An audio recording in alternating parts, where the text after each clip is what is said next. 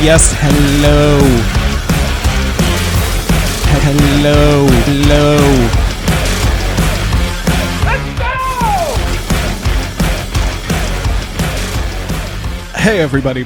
Welcome to the Arch Independent Show. I am Tommy. I am the host, and it is April. And that means it's episode 4.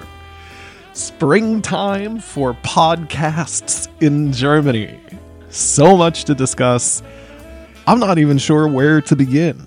I guess with the laptop? Yeah, the Hunter Biden laptop story.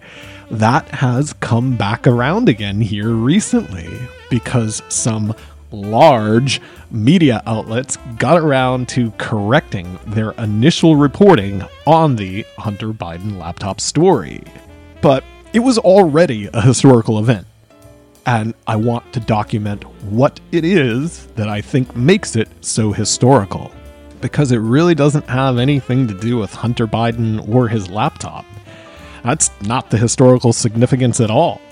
I guess they're notable elements of the story, but the historical nature of the Hunter Biden laptop story is how media and tech responded to it. We all got to watch this real-time example of how politicians and bureaucrats work with media to wage massive disinformation campaigns.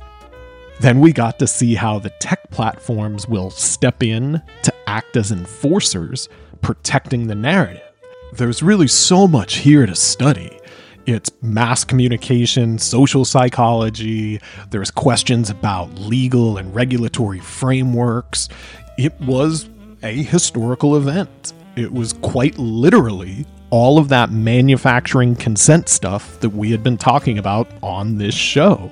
There it is, right there, right in front of everyone.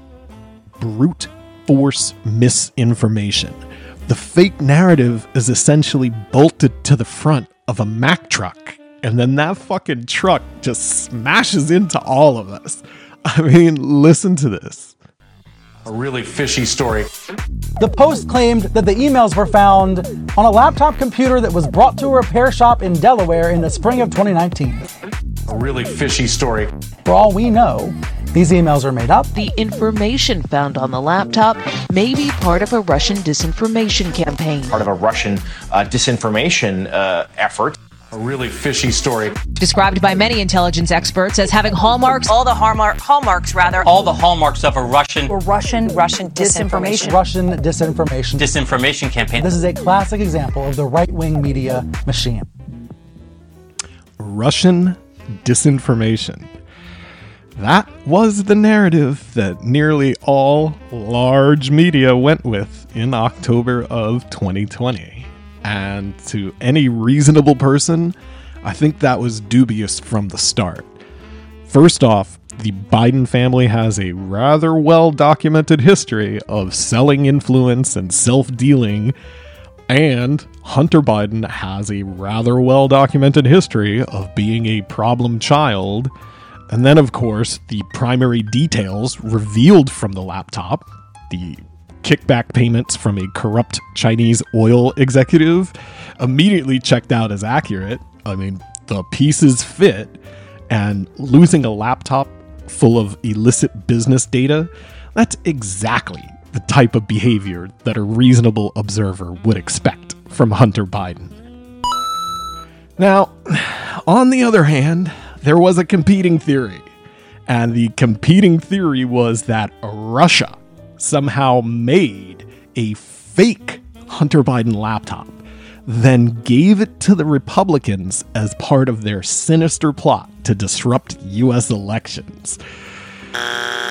Oh my God, now that is a kooky conspiracy. But that was the Mack truck narrative that crashed into all of us. Russian disinformation. It's just so stupid. And it sounds a lot like the old Russia collusion thing, doesn't it? In fact, the document that media most often cited to support their Mack truck of Russian disinformation narrative was a letter from, quote, former U.S. intelligence officials, end quote. And the first name on the list of signatories on that letter is James Clapper.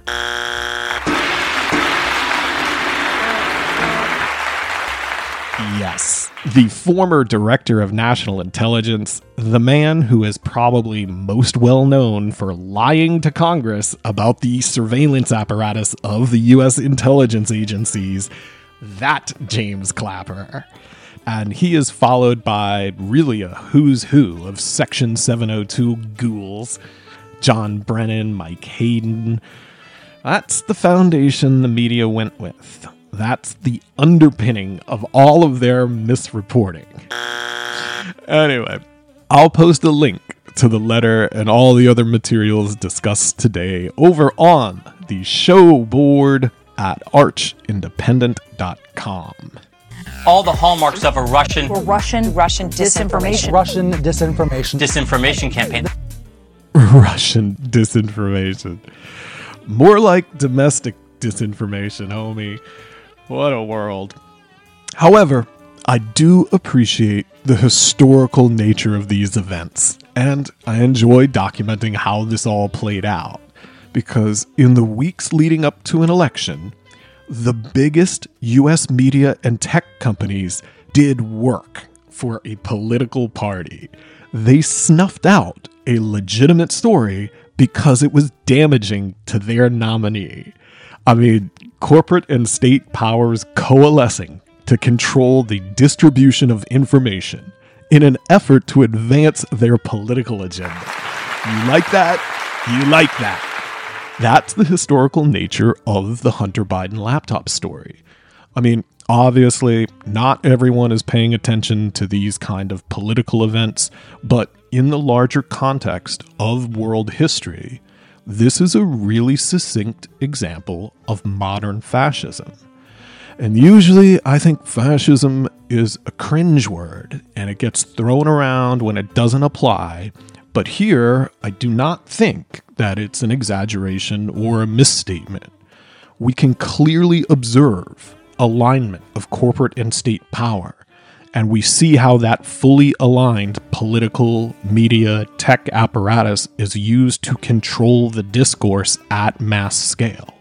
In studying those behaviors, I believe what we see is correctly described as a modern form of fascism. The individuals that sit atop this political media tech alignment, they provide us with indisputable evidence that they believe in the rule of elites, and they are the elites. They have essentially a complete contempt for electoral democracy. There is no respect for the wisdom of the ordinary. There is nothing but disdain for the great unwashed and how the great unwashed might vote to govern themselves. Hence, we see these ever-growing demands for the subordination of individual rights and interests to the greater good. And the greater good is determined by the elites that sit atop this corporate state power structure. Those are the basic building blocks of a fascist regime. Again, not looking for cringe words, not doing crazy rhetoric here, but those are the behaviors that we're all observing. Unfortunately, I don't think it's very good, but I do think the universe has a hell of a sense of humor, because we just went through this era where there was all that cartoonish resistance and the game show host was supposed to be the ultra mega villain. And then you follow that up with this hideous and brazen merger of corporate and state power to shove decrepit Joe Biden into office. I'm like, what a show. I mean, the universe dropping a little 1-2 comedy punch on everybody. That's the good shit. And to hopefully blend that all into a documentary of this place and time here in the spring of 2022, the Hunter Biden laptop story is just one of many examples that all have the exact same theme. All of those elements of manufactured consent, mass formation psychosis. There is a political media tech apparatus, and they run coordinated, mass-scale disinformation and censorship campaigns. But we're not here to cry over spilt milk. We don't have to get all twisted over it. We can make fun documentary podcasts instead. But it is not like all of those media voices that we were hearing. They did not just accidentally get the Hunter Biden laptop story wrong. It wasn't, oh shucks, the tech companies thought they were doing the right thing when they deplatformed the New York Post. So I do think it's important to call it what it is and recognize it as such a clear historical example of coordinated mass-scale disinformation and censorship. Yeah, the New York Post got deplatformed for accurate reporting about the Hunter Biden laptop, while simultaneously a blatantly fake narrative about Russian disinformation was amplified everywhere. And that is one for the history books. But the universe continues to show just a wonderful sense of humor. So let's finish the segment by heading over to the Chuckle Hut, because just recently, Mr. Elon Musk made an attempt to buy Twitter. Of course, there were some folks in that political media tech apparatus who were not happy about that. I mean, potentially losing control of one of the cogs in their narrative machine, that's a little troubling. And to be clear, I'm not saying that Elon Musk is any type of savior for the people. That dude's a businessman. He makes money. He exploits loopholes. If you don't follow such things, I encourage you to check out our homie Elon and some of the very real and very serious liability he faces for Solar City shareholder fraud. Just one example of the type of corporate malfeasance that someone like Mr. Elon Musk might get into. But back over here at Funny Bones, just by making an offer to buy Twitter, we're going to have lawsuits. Oh, baby, people are getting sued. And it doesn't matter how the proposed Elon Musk transaction goes. He can buy Twitter, he can not buy Twitter, he can fall somewhere in between. But hilarity is gonna ensue. And damn it, who would want it any other way?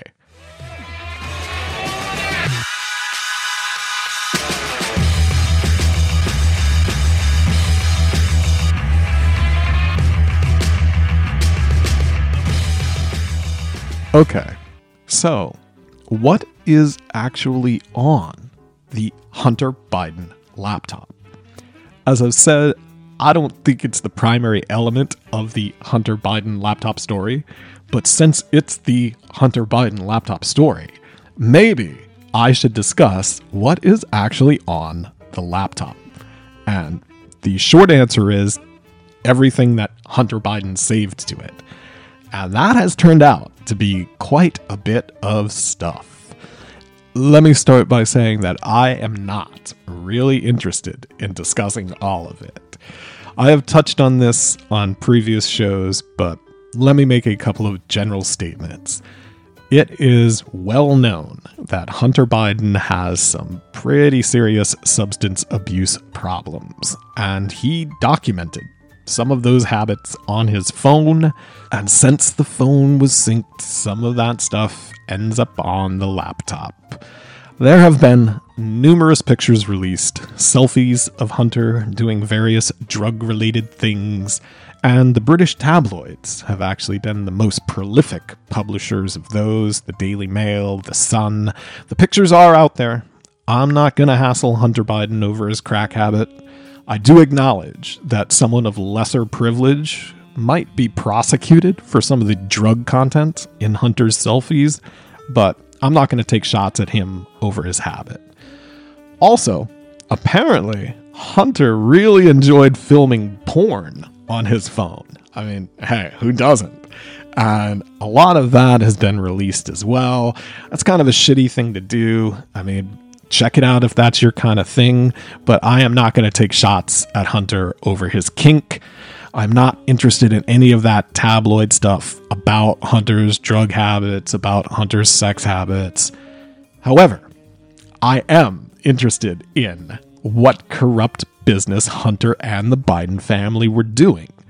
And there turns out to be some really clear and convincing elements of said corrupt business on the laptop.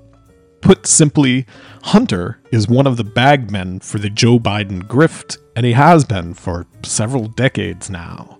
In this specific Hunter Biden laptop case, we see that the Biden family was running a scheme with a Chinese oil company.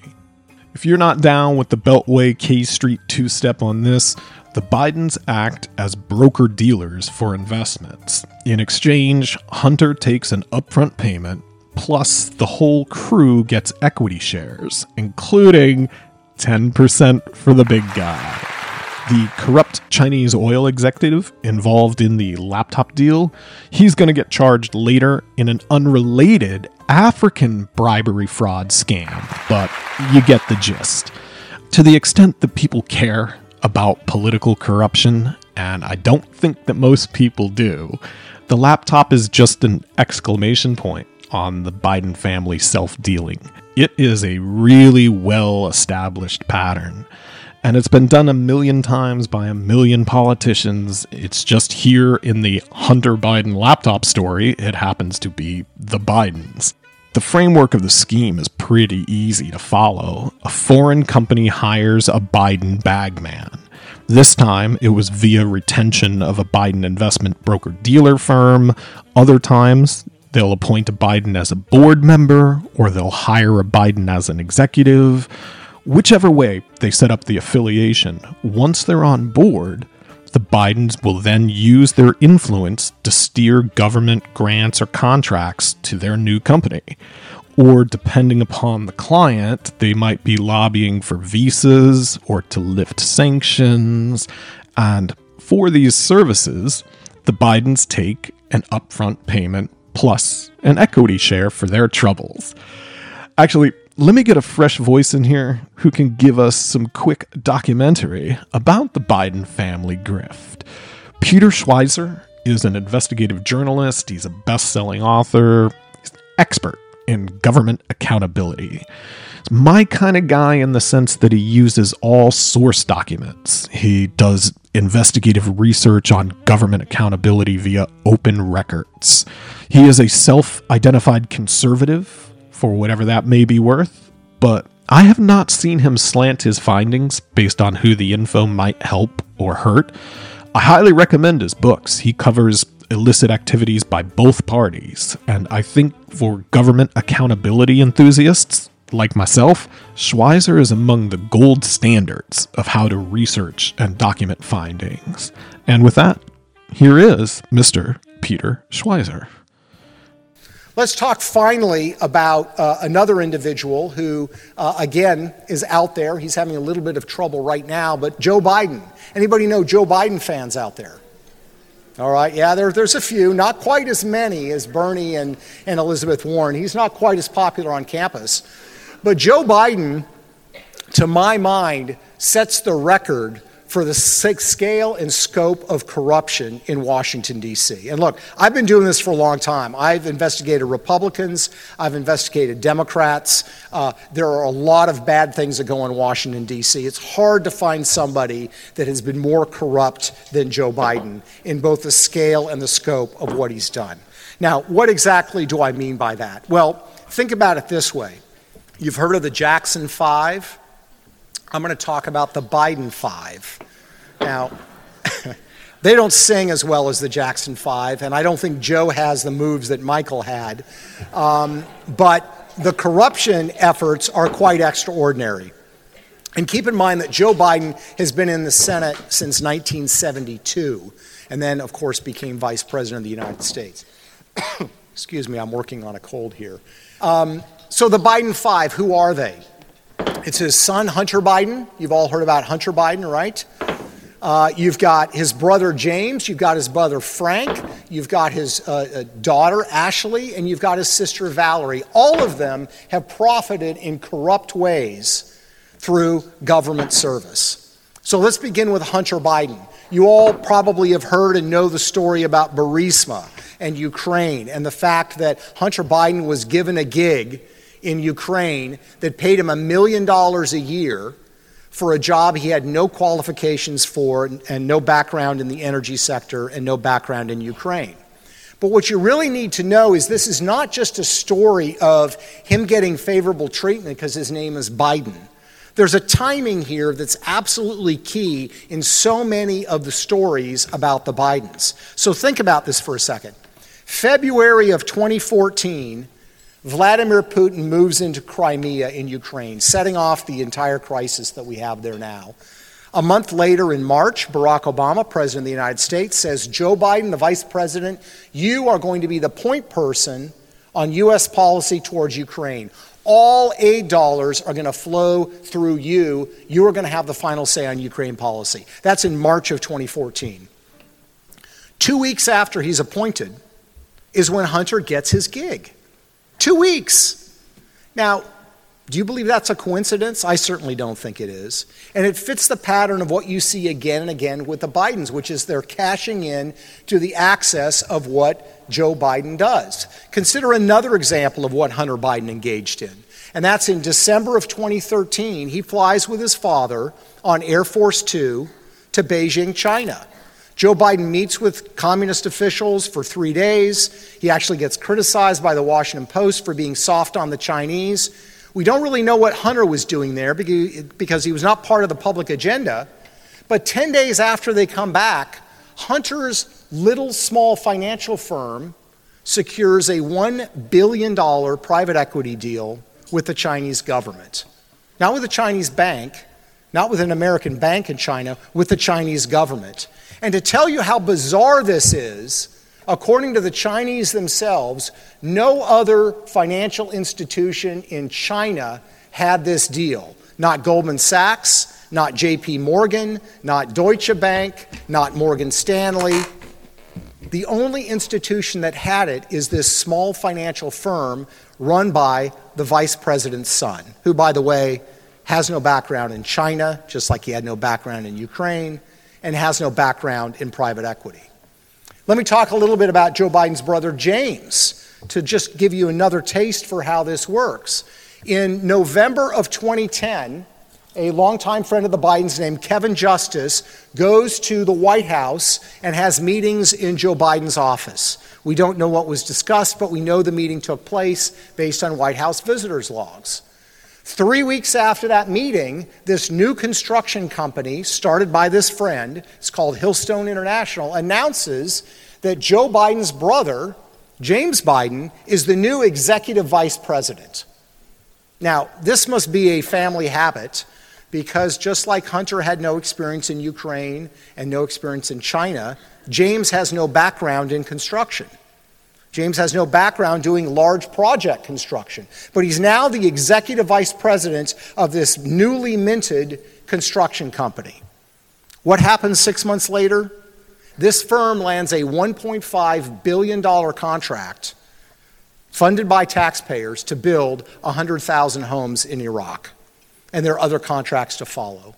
Do you see how this works? Do you see how this happens? All right, Pete. Good work, buddy. Still not really sure how much people care about this type of corruption. And I know that presenting them with facts and logic is not a good way to reach them. But still, the Arch Independent podcast dedicated to documentary style.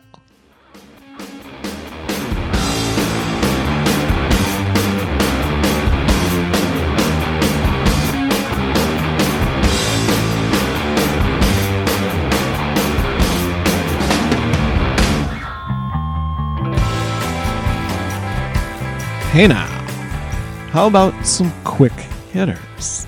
That's right, it's a quick hitter segment. Number 1, the Wuhan COVID lab leak. Oh boy, there's a story. But the quick hitter update is recently disclosed emails that were obtained via open records laws have showed that in early 2020, virologist Charles Kalischer was telling his colleagues that the origin of the COVID-19 virus certainly could be a lab leak. Further, They were discussing the highly specific spot in the virus sequence where the chain was likely altered by human scientists. However, as you may recall, at the very same time, in early 2020, these virologists were telling the public that COVID definitely came from a bat. That's right, Dr. Charles Kalischer was co-author in a Lancet publication, which included statements such as, quote, "We stand together to strongly condemn conspiracy theories suggesting that COVID-19 does not have a natural origin," end quote. I know, right? These newly released emails are just the latest documents obtained under open records laws that show how many of our leading scientists immediately thought a lab leak origin was not only possible, but they were already discussing where the alteration in the sequence was likely made. But for whatever reason, in public, those same scientific voices were condemning anyone who didn't say COVID came from a bat. And without a shred of integrity or independent investigation, the large media just went along with it.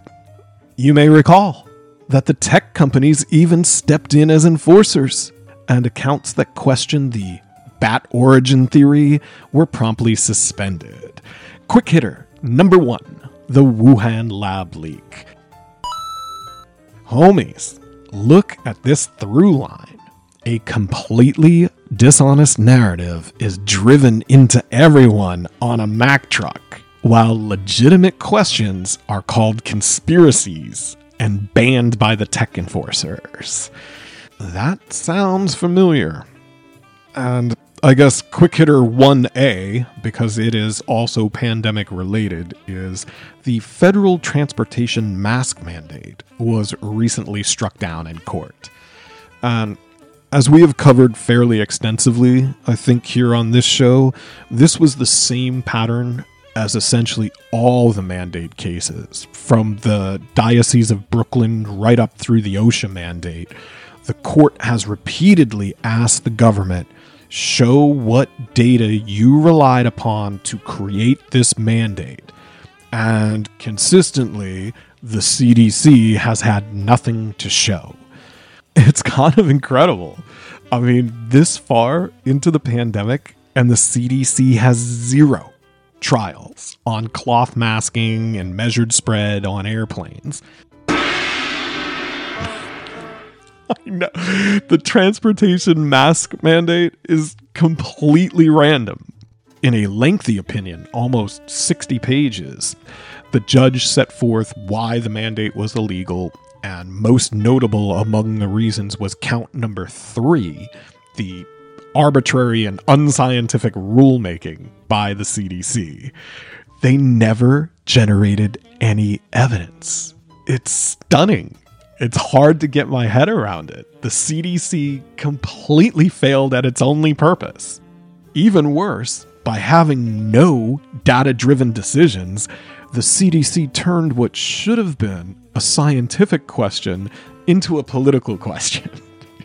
In the absence of legitimate data, people filled in the void with crazy rhetoric and panic, when really, nobody fucking knows because the CDC never ran a cohort. Do cloth masks protect the vulnerable on a plane? Fuck, man, who knows? We do know the CDC could not show the court any legitimate data to support their mandate. And the CDC had a social contract to use their resources to reduce uncertainty. Instead, they fucked around, and now the whole mask thing is just another stupid political faction war. And the people who have been most deeply impacted by the virus, I think they deserve a lot more respect than that. But quick hitter 1A, the complete failure of the CDC. Quick hitter number 2, the Governor Whitmer FBI entrapment case. Oh my lord, this case. Homies, ahead of the 2020 election, the FBI, the Federal Bureau of Investigation, was using its resources to stage a fake kidnapping plot of the governor of Michigan. Oh my God. The remaining defendants in that case were recently acquitted based on what can only be described as the blatant entrapment by the Federal Bureau of Investigations. I have no idea why prosecutors brought this to trial. I guess they kind of had to, after all the hype about the Whitmer kidnapping plot. Of course, the case completely fell apart, or maybe more accurately, there never was a case to begin with. How about a fresh voice in here? Ladies and gentlemen, the senior editor of Reason, the great Robby Soave. Robby Soave saw some issues with the case from the beginning and spent a little bit of time investigating the facts, was kind enough to join us before this. You predicted this, Robby. I want to get to the merits of the case in a minute, but this from NBC News, not from MSNBC, NBC News. A federal jury failed to convict 4 men accused of plotting to kidnap Michigan Governor Gretchen Whitmer, whom they despised for the restrictions she ordered earlier in the pandemic, as if it was the jury's fault. Yeah, right. Incredible. Yeah, incredible reaction. I'm seeing a lot of media kind of misunderstanding of this case. Yeah, I saw a lot of kind of crazy reaction from Joy Reid had one who is with MSNBC. I think people, if they didn't pay really close attention to this case, might not understand that Gretchen Whitmer was actually never in any real danger, because for the entire time of the so-called plot being organized, the FBI was completely aware of it and actually was paying an informant to make sure it went forward to the stage where they thought they'd have enough evidence to arrest them, which is not what you hear. The jury was pretty clear, because what happened during the actual trial was what I thought an incredibly one-sided presentation by the prosecution. They pulled every trick in the book to make sure all of the evidence they wanted to present, they were able to present, and they were very good at shutting down anyone they didn't want to be able to speak. And still, the jury saw through this and said, well, wait a minute. She was never in any real danger. Wait a minute. Who was the one organizing this? Who was the one saying, let's surveil Whitmer's house? Oh, it was the person being paid by the FBI. I think this is an example of sort of, regular people having enough sense to go, yeah, these guys might be morons. We can absolutely strongly object to the things they said. Maybe some other lesser prosecution would have been appropriate. But this was not, they were not about to pull off the heist of the century. They were at no point anywhere near doing that. What an amazing show the FBI has given us once again. And I appreciate Homie pointing out our friends over at NBC News who blame the jury. I mean, no matter how blatant the hoax becomes, they never break character. And I can respect that. I mean, they stay right on the extremist angle. Even though there were no extremists and the FBI were the only ones on the planet pushing the kidnapping plot at any time. But the universe, once again, with just a hell of a sense of humor. It turns out the patsies that the FBI tried to roll up in their kidnapping hoax were too stoned and dumb to entrap. Oh my God. Quick hitter number 2. The fake FBI Whitmer kidnapping plot. Look at the through line. Once again, completely dishonest narrative driven into everyone on a Mack truck. An indie outlet like Reason, they figured out it was a scam immediately, but the large media, they just roll the truck. Entire news cycles about how scary the political extremists were, when the whole thing is just another shitty hoax. And I guess I should be thankful that Robby and Reason didn't get their accounts suspended for pointing out right from the jump, hey, this is all bullshit. Moving on, quick hitter number 3, the Johnny Depp case. Just kidding. I don't give a shit about Johnny Depp or his lady friend. The real quick hitter, number 3, is the Democrat National Committee and the Hillary for America Campaign Committee both recently signed conciliation agreements with the Federal Elections Commission for campaign violations. Yes, the DNC and Hillary for America agreed to pay fines that totaled $112,000 for their activities during the 2016 election. As a quick summary, if you're not familiar, a conciliation agreement is generally used to identify violations and implement remedies, but doing so without any admissions of guilt. Good system, right? The FEC finds probable cause that DNC and Hillary for America violated campaign laws when they hid their involvement in paying for the creation of the now infamous Steele dossier. However, instead of incurring the time and effort to litigate that matter, the DNC and Hillary for America just agree to pay a fine, but they do not admit guilt. I will post a copy of the conciliation agreements on the show board at archindependent.com. Quick hitter number 3, the FEC. They finally got around to ringing up the DNC and Hillary's campaign for hiding all that dossier money. Jesus, the dossier and Russian collusion. That's the granddaddy of all completely dishonest narratives that were driven into everyone on a Mack truck. Just years and years of disinformation pumped out about that stupid collusion fairy tale. Which brings us to quick hitter number 4. These are quick hitters, folks. They're coming at you fast. Number 4. The United States versus Michael Sussmann. Ooh.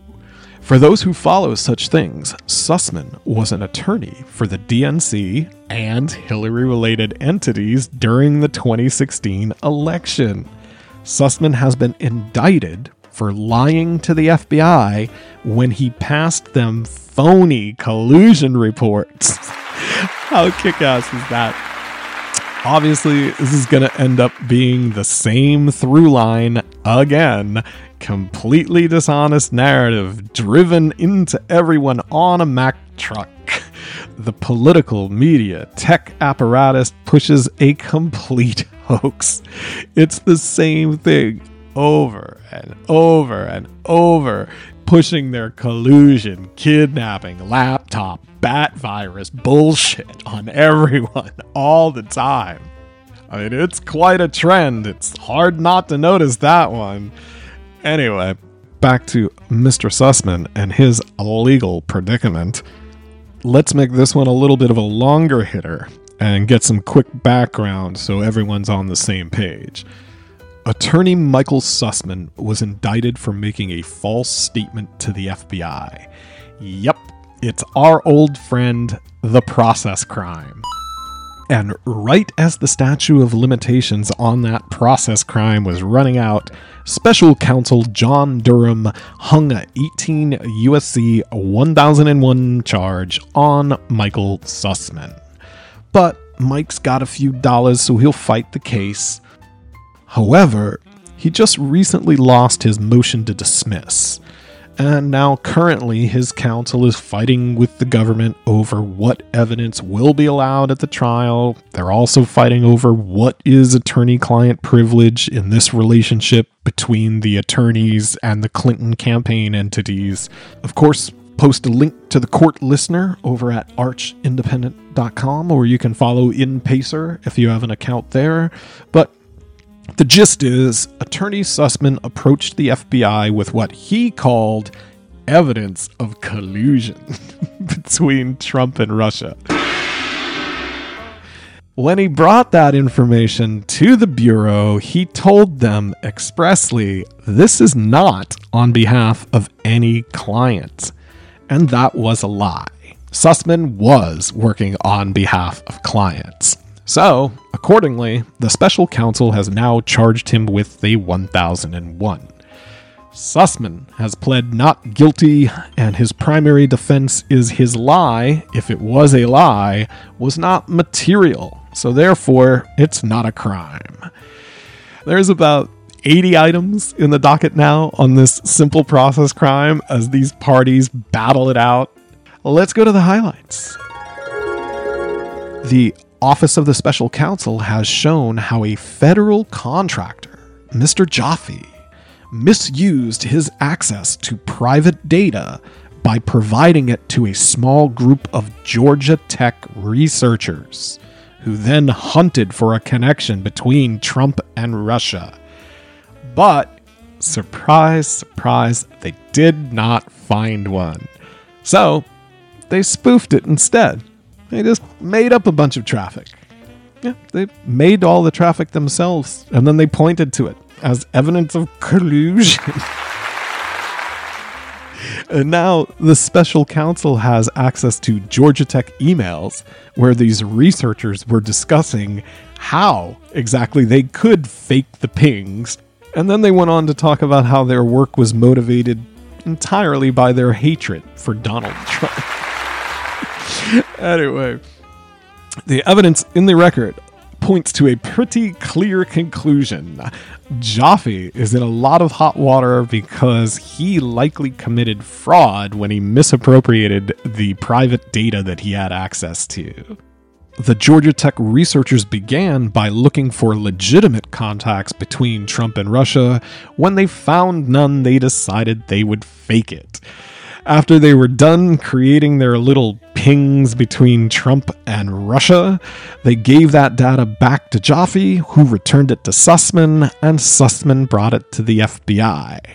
This type of political dirty trick is usually not a crime. However, Mr. Sussman brought it to the FBI. Hey, how neat is it that when you're the DNC attorney, you can just waltz into the FBI and start handing them data that you fabricated, and they'll open an investigation into the opposing candidate. I mean, I guess that's a conversation that we don't need to get into right now. We'll see if Attorney Durham ends up interested in any of those FBI behaviors. So far, he's over here doing process crimes. The process crime here is Sussman told the Bureau that some academic do-gooders had stumbled upon this nefarious connection between Trump and Russia, and Sussman was just bringing it to the FBI's attention because he's a good Samaritan. Long hitter number 4. The U.S. versus Sussman. We shall see if a Washington, D.C. jury is willing to convict a DNC attorney. And I guess on a long enough timeline, we'll find out if special counsel Durham has anything more than these 1001 process crimes to charge. Interesting through line there between the collusion, kidnapping, laptop, bat virus. Stand to the rafters, line up